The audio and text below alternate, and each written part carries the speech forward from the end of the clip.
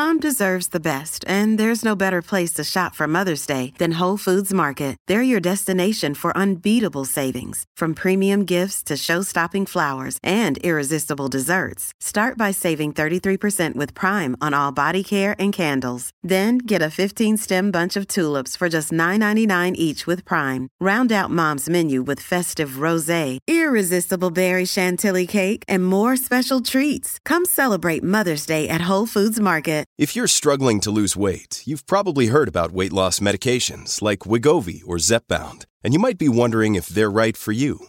Meet PlushCare, a leading telehealth provider with doctors who are there for you day and night to partner with you in your weight loss journey. If you qualify, they can safely prescribe you medication from the comfort of your own home. To get started, visit plushcare.com/weightloss. That's plushcare.com/weightloss. plushcare.com/weightloss. Strong woman. Strong woman. Hey, I'm Poppy Ajuda and welcome to my Strong Woman podcast. This podcast is all about discussing the things most important to me, from music, feminism, sexuality and gender to race, class and politics. On this podcast, I will invite friends to talk about how these concepts intersect with their lives and hopefully offer you a little bit of laughter and a lot of food for thought. Hey, what's up? You're listening to this week's episode in conversation with Lava LaRue. Lava is an incredible artist, singer, rapper, and all-round creative. They are the founder of a beautiful community of even more creatives called 98 Collective. And we have such a refreshing and honest conversation about music, about their journey, identity, queerness, gender. We kind of touch on everything, and I really, really enjoyed this chat, so I hope you enjoy it too. Hey, Lava, how are you? I'm good, how are you? I'm good, thanks. It's really nice for me to have another musician and writer to talk to, because I feel like I was thinking about it, and while people express themselves in like lots of different ways or can be very outward, I feel like to be a writer or to be a musician, you have to be quite emotionally in touch, you have to be quite reflective, you have to like really think about the world. It's going to be interesting for me to understand like how you think about the world and like how you internalize it. So I kind of wanted to start with asking you like how your journey started with music. Well, that's a very good question. First of all, this room's really nice. Like, I know people won't be able to like see it from hearing this, but it's very all the things hanging off the walls. It's like such a zen vibe. It's my Taurus energy. I can't help. I can't help the feng shui. It's very. I feel like those accounts that make Taurus starter packs. Do you know what I mean? Of what their living rooms would be. I feel like this is the starter pack. I'm living literally room. like a typical Taurus meme. Yeah. Every Taurus meme is like, it's me. So you just asked me like a really profound question, and now we're talking about like Taurus memes. Yeah, I know. Sorry about that. My journey. How did I start? That's a good question. I mean, I always find that really hard because I feel like there's always like a psychological root of what brings you to be a creative person. And it's like, how far back, how beginning are we like going? Do you know what I mean? But I think definitely growing up with a Caribbean family, because my mum's side, they're all Jamaican and I grew up with them, just met gospel church on Sundays and like listening to, I don't know, just being around sound system culture and reggae and dancehall and R&B and all of that kind of stuff. So, you know, everything was a bit of a song and dance growing up anyway. Sick. Yeah, my mum would make me like, or my grandma would be like, all right, perform for everyone right now. Do you know what I mean? And I'd be like, okay, I don't want to. But I feel like I started kind of rebelling from that and doing my own thing around the age of 13 or 14. And then when I was 16, I kind of went to like a really rubbish college where I met incredible people who were just dropouts like me and my best mate Big Pig, Jess. And at that point both of us were like, oh, we kind of want to go into music but like don't really know how and where to go around it. We have no contact, so we all just kind of, me and some other mates all put like 20 quid in and started our own little bedroom studio setup. Sick. And yeah, then she started Big Pig and I started like Love Lou literally on like basically the same day, and we just started making stuff in our friend's bedroom and putting it out on SoundCloud, and it just got picked up, I guess. And yeah, now it's our career. But yeah, just kind of like I don't know, there's like so many different things I could add onto the story, but I guess if I was to have like an Origins or like, you know, the superhero Origins film. Like that's what would happen in it. Do you know what I mean? So it's mad. I feel like then community was always a big part of what you've done from the beginning, because I didn't know that obviously 9/8 would have been founded later than that, but it started with you finding people to do it with. And it was something that I wanted to talk about as well, because when I started, I had Steez, and that was like my first entry into meeting other musicians, because like where I was coming from, I couldn't afford lessons. I didn't have any other musicians that I knew. Like I didn't know a way into it. And then I got offered a slot at Steez, which was like a huge thing. I was like, oh my God, I'm going to play my material at Steez. And that like helped me really understand who I was, just through meeting other musicians trying to work themselves out too. Yeah. How important has 9/8 been for you? Well, funnily enough, I have a great story about Steez, because that's where I ever performed, like, rapped in front of people and, like, for the first time. Oh, man. So, you know, Big Pig told me about it, and she was like, oh, there's this thing in, like, Southeast. And, like, we were both from West at the time, and we were like, oh, there's this thing in Southeast, let's go to it. And it's just, they had this thing called Open Verbs or whatever. Yeah, I remember, And it was, like, hosted by Cecil B. And we were just, like, these were just random people I kind of seen off SoundCloud. And that was literally the first ever time I actually performed like bars to a group of people, as we were going to open mic nights together. And that's so mad, because that was probably my first time really performing. Yeah. That was the first time me and her like performed to a crowd together as well. And yeah, we would kind of like do that on a weekend or a Wednesday or whenever. At first it was at the Fox of Firkin, and then I think it moved to Deptford. Anyway, we'll trek there, get home really late, and then see each other in like first period the next day at school. Do you know what I mean? And be like, oh yeah, last night was sick. Do you remember that person? And then the jazz solo they did on the drums or whatever. And then I think what we started doing is we started finding resources and references, and we were all swapping it. You know, we'd listen to something from that night, and then we'd find like the original that jazz band was covering. Sick. And then we'd go vinyl hunting for it, and then we'd all sample it and like send each other the sample packs. And we just had basically creative currency, where it's like, you know, you make a video for me, I'll make the merch for you, you produce this for me, I'll feature on your new project. And that's just how it was. And the more we kind of swap styles and resources, the more we almost had like a unifying style. And I guess that's when I coined it under 9/8, but that's just because that was the year I was born, and that was the year Jess was born. We were like 9/8 Collective. But yeah, like it's weird. It's definitely my community, but we're also like a group of friends. So, but do you know what I mean, that's always how it starts. I feel like if you don't have the resources to just do it out on your own, which is basically most people, then you have to find other people to support you and to do it with and to share that time with. And I feel like that was such an important time for me. Yeah. Because I didn't know anything. I didn't know anything about jazz music or like anything. I was just there with my guitar, like trying to be heard. Yeah. And actually like being inspired by all these other people who were just experimenting with what they did. Yeah. And so I guess in that sense, community for both of us has been really important in like our development of our sound and personhood. Yeah, for sure. When you create music, do you have, because obviously like you have a lot of songs that talk about social issues or like are political. Do you have a goal in mind or a message in mind, or is it song by song you feel certain things? Yeah, it's funny, like I very rarely ever set out to make a political song.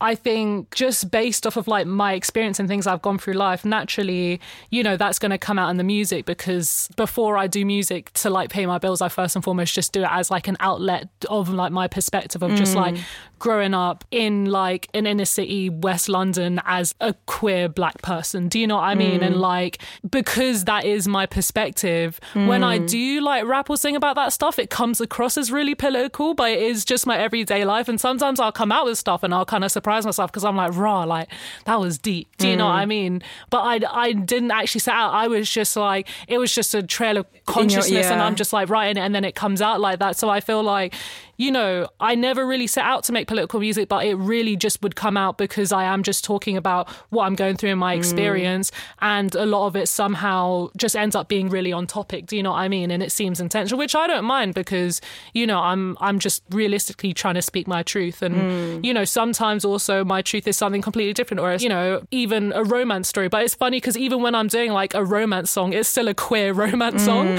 So it's still like people are like, yo, that was so important to be like, to be represented and seen. And for me, it's like, that's mad, because I was just writing a song about, I was just trying to being be all me, cute yeah. and like falling in love or whatever. But because there's such little representation of people with that kind of voice and perspective, saying that narrative on that genre of music, then it comes across as like, this is like, being progressive, Also, like, for an artist, music is kind of our therapy. It's like Yeah. how we're making sense of the world. is, yeah. And we just have to put it out and let everybody judge it. Yeah, Whereas like, you might exactly. draw a picture or paint in your spare time, but like nobody's out here being like, oh, you're really like representing me with that. Yeah. With that art. And so Yeah, it's like, yeah. obviously it always starts from us. Yeah. But yeah, actually, it's funny that I even asked you that question, because I also struggle with that statement that my music's political. Yeah. Because in my head, I'm not trying to be political. Yeah. I'm just talking about the things that I care about. Yeah, exactly. Exactly. I totally hear you. Yeah. And you mentioned being queer, but also being non-binary. How has that been for you in the music industry? And I don't know, even for me as like a female identifying singer, Yeah. aside from being a person of colour or being Yeah. queer, I feel like I've experienced a lot of barriers in terms of like producing or playing instruments, or like feeling like I'm not allowed in a certain space, or that I have to prove myself. Yeah. Have you experienced any of that? Yeah, I have. In strange ways, I think like gender identity and gender expression is something that now there's been actual like words to coin it or explain it, and because of that, because there's actual like terminology for these things and more people are becoming aware of it, it feels like suddenly it's like this big thing. And of course it's something that needs to be spoken about and represented, but for me, gender fluidity has been in music since the beginning of music. When you look into history, it's always been a thing. Yeah. So for me to navigate it, when I've come across troubles, I've just always looked into like the people that I look up to, the sort of gender fluid rock stars, or people who maybe, the exact term non-binary like wasn't specifically Coined in out that there, way, coined yeah. then, but I can see it in their work, or them like just having like a whole free gender expression, and it was just completely accepted in society, like Prince, for example. Do you know what I mean? Where There's loads Prince of artists, literally yeah. has music where like, they're saying, I'm not a woman, I'm not a man, I'm something you will never understand. You know what I mean? That's one of my favourite Prince songs. And people would just always interpret it how they would. But I feel like, actually, this is something that has been in history. We've been here, but only now because there's actual terminology for it, people are looking. But in terms of the actual, like, struggle, I feel like I'm very lucky that I've built not lucky, I did it on purpose, but I've built my network of people around me who I know has got my back. And I feel like it is a very different experience for someone who comes into this industry who don't quite fit into categories, or are navigating their like gender or sexuality, and they feel like a lone wolf. And I think the problem is that a lot of people, especially like non-binary people or femme identifying or like trans people, they are brought into this industry feeling like a lone wolf, and often by like cis white men in the industry, like pitted against each other, like there can only be one. And I think that's where there can be like a lot of problems, and you come across things that can feel patronizing, where from the get-go I had my people where I never had to explain myself.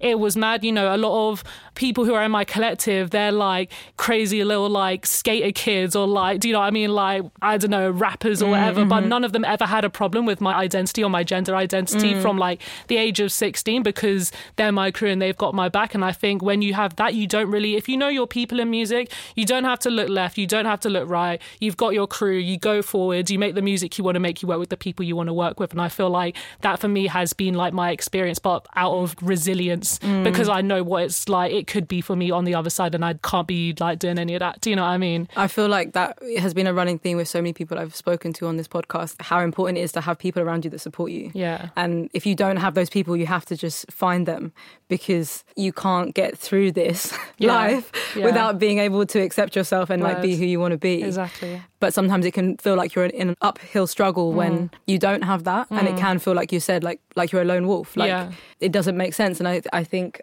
have you always been open with being queer? Or is that something that came later?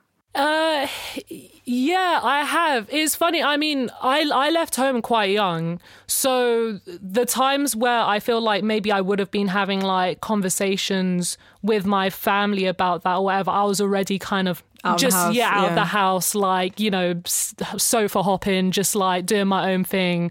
And then by the time I already was openly queer, like I was already older and like I had my own like little council flat and I had my own people, whatever. So it was a very different experience to then like, you know, being young and having to come out to your family and stuff, because I kind of just was a bit of a nomad for a while. So I was just kind of my thing, and I was just sort of like, I don't feel the need to come out. I am what I am, and everybody knows that I be dating women anyway. Do you know what I mean? But it wasn't a traditional coming out story. But to be honest, there never really is any kind of traditional coming out story. But yeah, wait, what was the question? No, I was just wondering about it because I came out quite late. Yeah. Like only a couple of years ago. Yeah. And it was definitely a bit more like, not traditional, because obviously I was already not living at home and stuff. Yeah.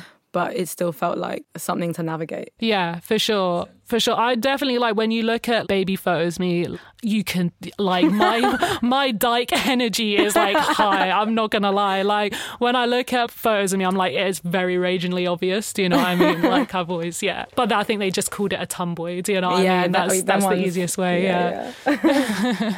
I was kind of interested to ask you as well, like, in terms of talking about your identity or, like, being non-binary, do you think that it's useful to, like, talk about it? Do you not like explaining it in terms of that conversation? Because I feel like there are a lot of people who have really rigid ideas of what gender should be, and it is still can be quite a hostile environment for like the wider general public or family or whatever.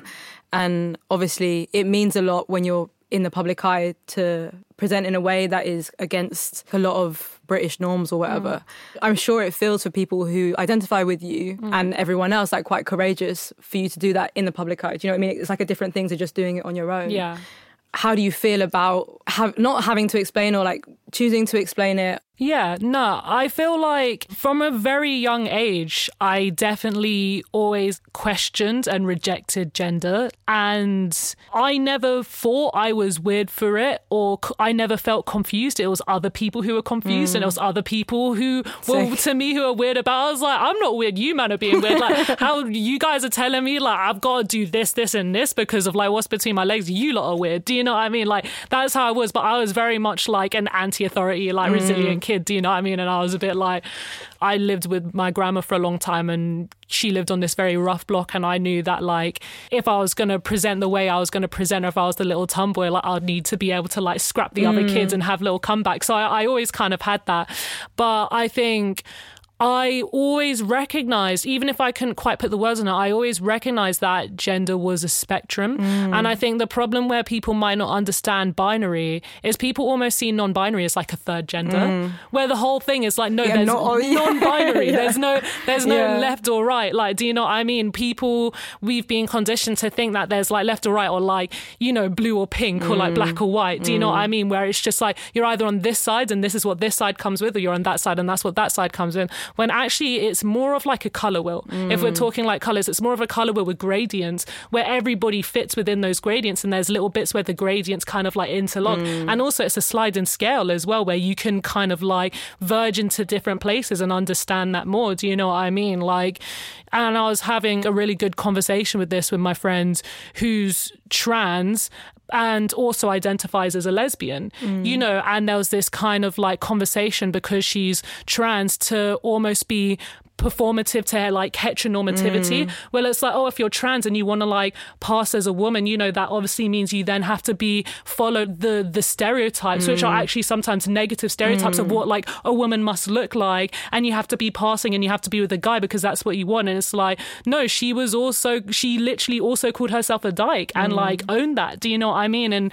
you know, that's just a great example of how it really is a spectrum. And yeah, for me, you know, my pronouns are she and they, because even though I consider myself non-binary and I've always been like gender fluid, I also had the experience of being raised as a black woman by other black women and having the experience of being treated as a black woman. Do you know what I mean? So I still kind of keep those pronouns there because I identify with that, even though I don't necessarily identify with what people have categorized with like the idea of just like gender. Do you know what I mean? I feel like also it kind of comes down to society's obsession with one, seeing things in binary, like not only like you mentioned black and white and male and female, but we see a lot of things in like really binary ways, and instead of seeing the world as nuanced and complex. And that's kind of our problem with politics at the moment, I find, is that like people are like, oh, you on this side or on that side? And actually like people are complex and history is complex, and so is the world that we live in right now. And so there's no use in seeing the world in that way. And I think that's why the term queer was always really powerful to me when I first learned it, because I never really understood the term bi, and I felt like it had a lot of stereotypes with it that I didn't identify with, that were kind of misogynistic in some ways. And so like when I found the term queer, I was a bit like, oh wow, there's something that it speaks to that nuance. It speaks to not having to conform to a certain space.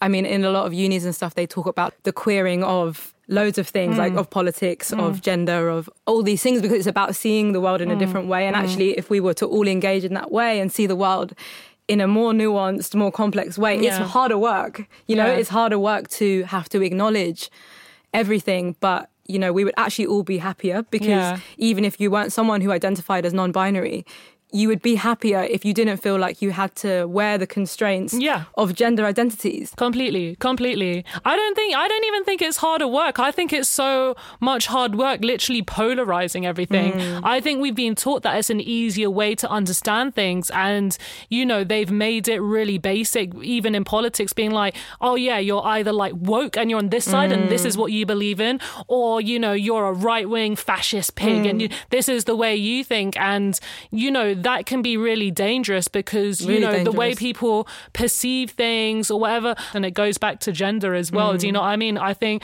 the problem is there's different traits, and people will have, you know, seen that, and understandably to begin with defined it as like masculine or feminine energy, like being maternal, like being nurturing, or maybe being like, you know, maybe more aggressive thinking or knowing what you want. And it's very dangerous. And I even see it, like I have like 3 little brothers, and raising them, it's like I find it very dangerous teaching them, oh, you can't be emotional. Like, you know, the eldest boy, like Oren, he's like very sensitive, very compassionate, more so than I was when I was younger. I was like very like rough and like wanted to like climb trees and stuff. Do you know what I mean? And you know, that's like being looked down on his like male peers because it's seen as feminine, when I think that's one of the best traits about him. So it's like, it helps everyone. Do you know what I mean? Rejecting the binary. And especially with really young people, it stresses me out so much when they're so forced into like gender norms so young. And I see it all the time, especially with like different family members and stuff. And it's just like, your brothers are so lucky to have someone like you who can show them that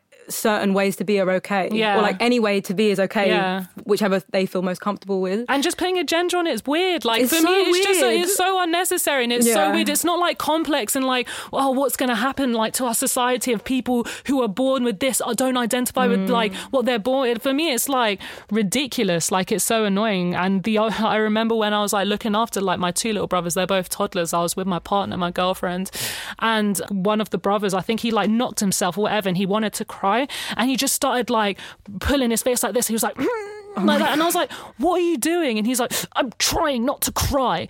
And like literally my girlfriend looked at me like, that is not good. Like, you know, tell him right now he's allowed to cry, because that can harbour into something so dangerous later in life. And gender binary does reinforce that. But we see you know what I mean? We see that in so many men, that they just are completely unable. They haven't been given any of the tools to express their emotions. And I think also what we're talking about is exactly the same thing, is when even like people not wanting to accept gender fluidity, is that idea that like you learn a version of yourself and the idea of your worldview changing is just too scary. It's like, don't tell me that there's more than male and female, because I've learned my whole life and I've built my whole identity on this version of who I should be that the world has taught me. I think that can be quite a hard thing for people to come to terms with who have bought in to that worldview, because that's what's taught to us in school. And I think we're fortunate to be able to see outside of that, because of there's something maybe that's natural about us that forces us to feel differently because we're queer or because we're whatever. Definitely. And I think I do really like see that, how difficult it can be to like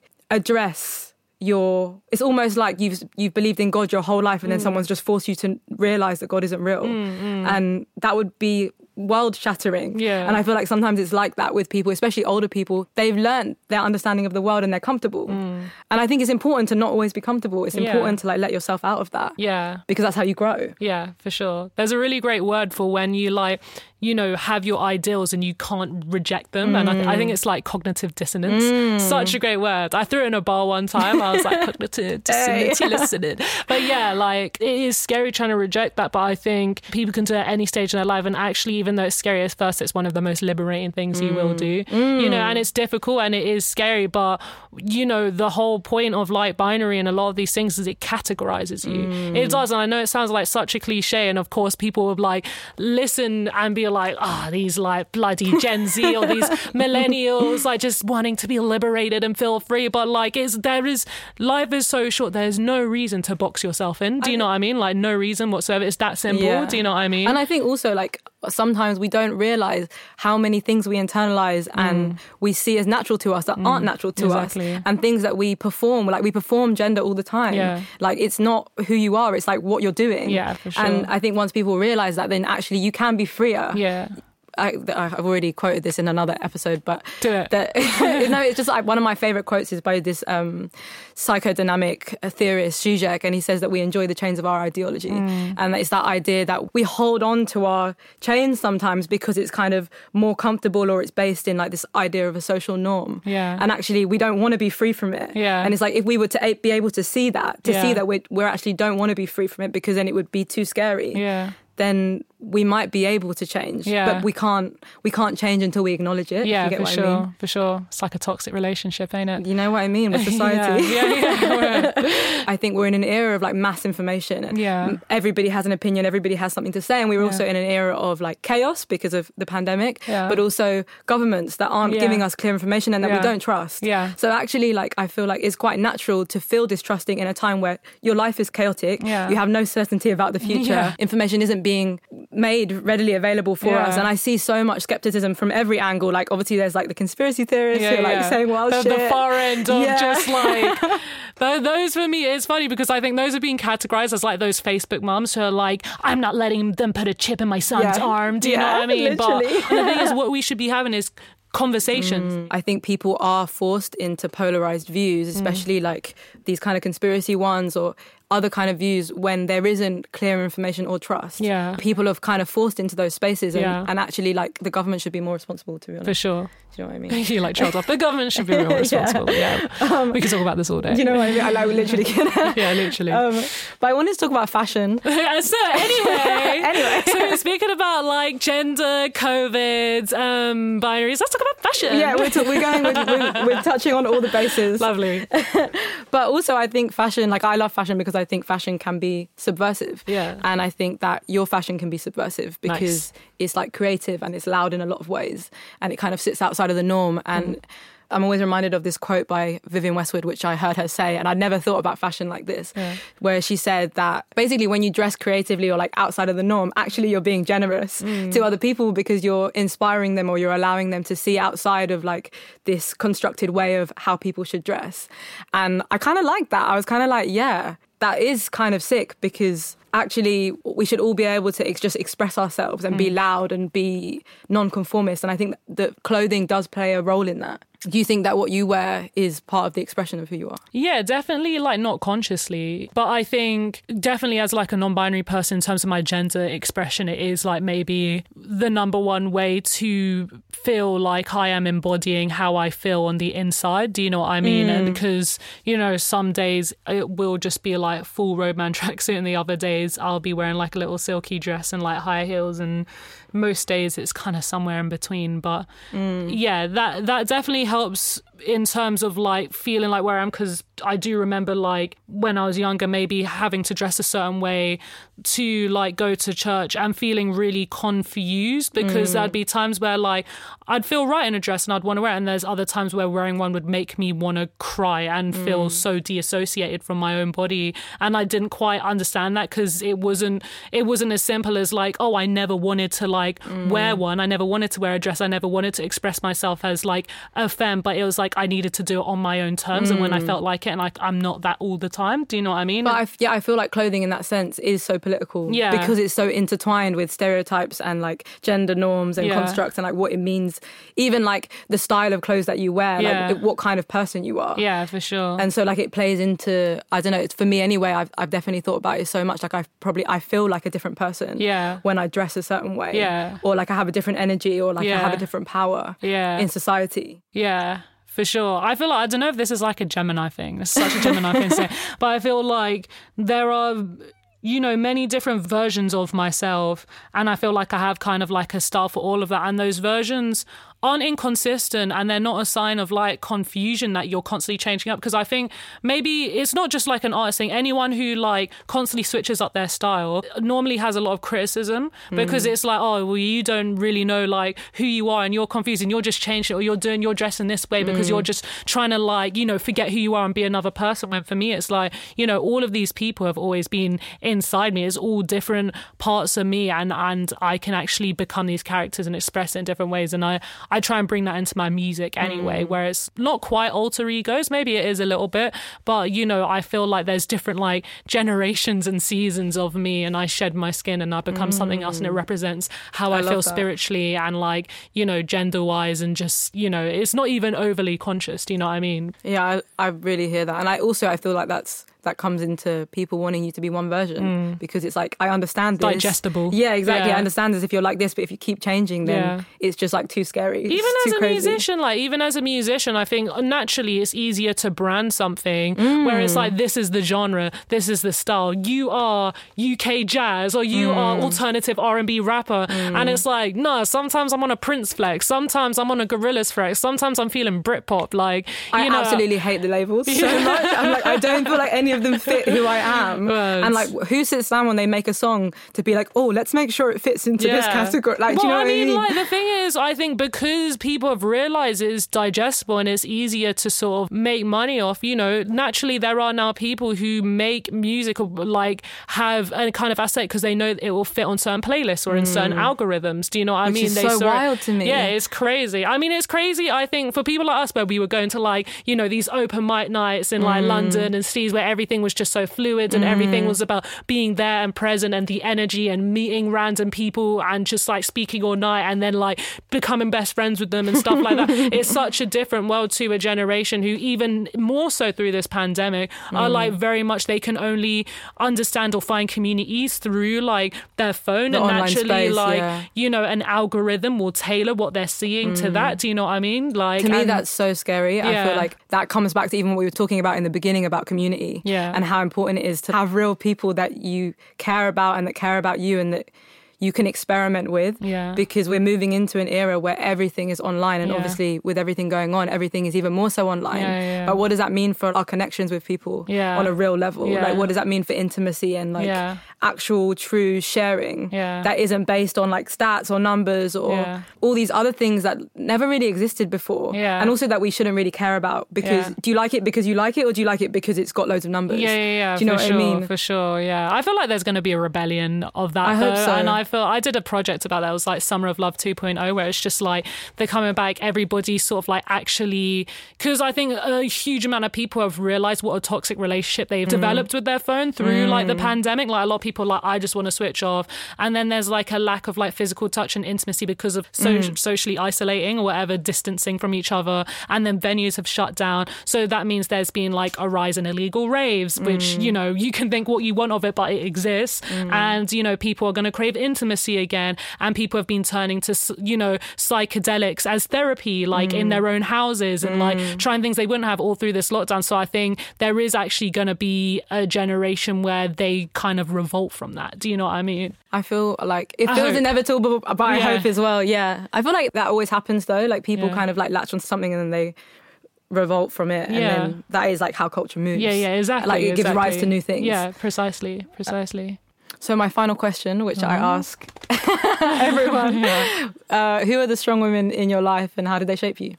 That's a very good question. Definitely my grandma. Like, my grandma is like first generation Jamaican migrant, came to the UK, and just the literal experience of being like a black woman in the UK in like you know, the 70s and just everything she went through is just always like admiring, and she's just like a solid just rock, do you know what I mean?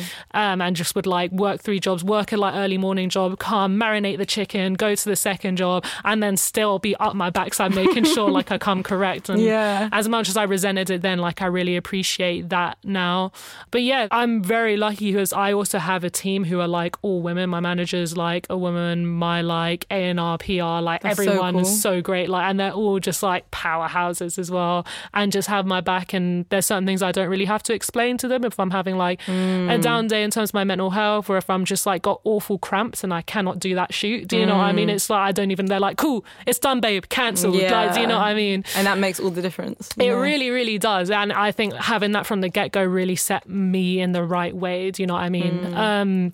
But yeah, and then there's just so many women that I look up to that, you know, literally inspired my lyrics and who I wanted to be. Definitely Angela Davis, for sure. Always. Of course. Say her name. Yeah. And I think in terms of like as an artist and that like rock star energy, definitely Grace Jones as well.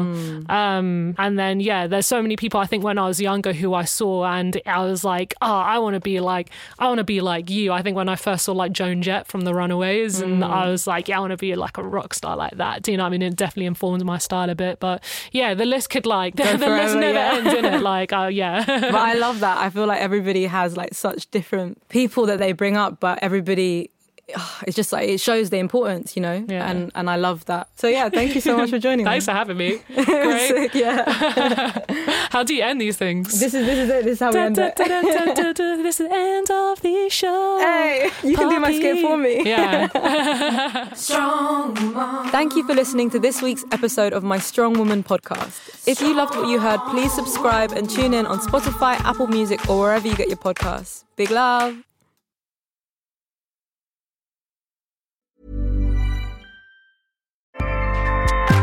This month, the spotlight is on our planet. Keep listening to hear a podcast that is making a difference. Hi, this is Alan from Tracks to Relax, a show designed to help you relax and get to sleep through guided meditation. We're celebrating Earth Day this year with a special sleep meditation and poem that's all about appreciating the planet we live on and giving it some much-needed love. Not only will this meditation help you relax deeply and fall asleep, it's our hope that it will also create a sense of gratitude within you as you listen and inspire you to do more personally to clean and preserve this beautiful planet for future generations to enjoy. To listen to our Earth Day episode, simply search Tracks to Relax wherever you get your podcasts. Acast helps creators launch, grow, and monetize their podcasts everywhere. Acast.com. Judy was boring. Hello. Then Judy discovered ChumbaCasino.com. It's my little escape. Now Judy's the life of the party. Oh, baby, mama's bringing home the bacon. Whoa, take it easy, Judy. The Chumba life is for everybody. So go to ChumbaCasino.com and play over 100 casino-style games. Join today and play for free for your chance to redeem some serious prizes. ChumbaCasino.com. No purchase necessary. Void where prohibited by law. 18+ terms and conditions apply. See website for details.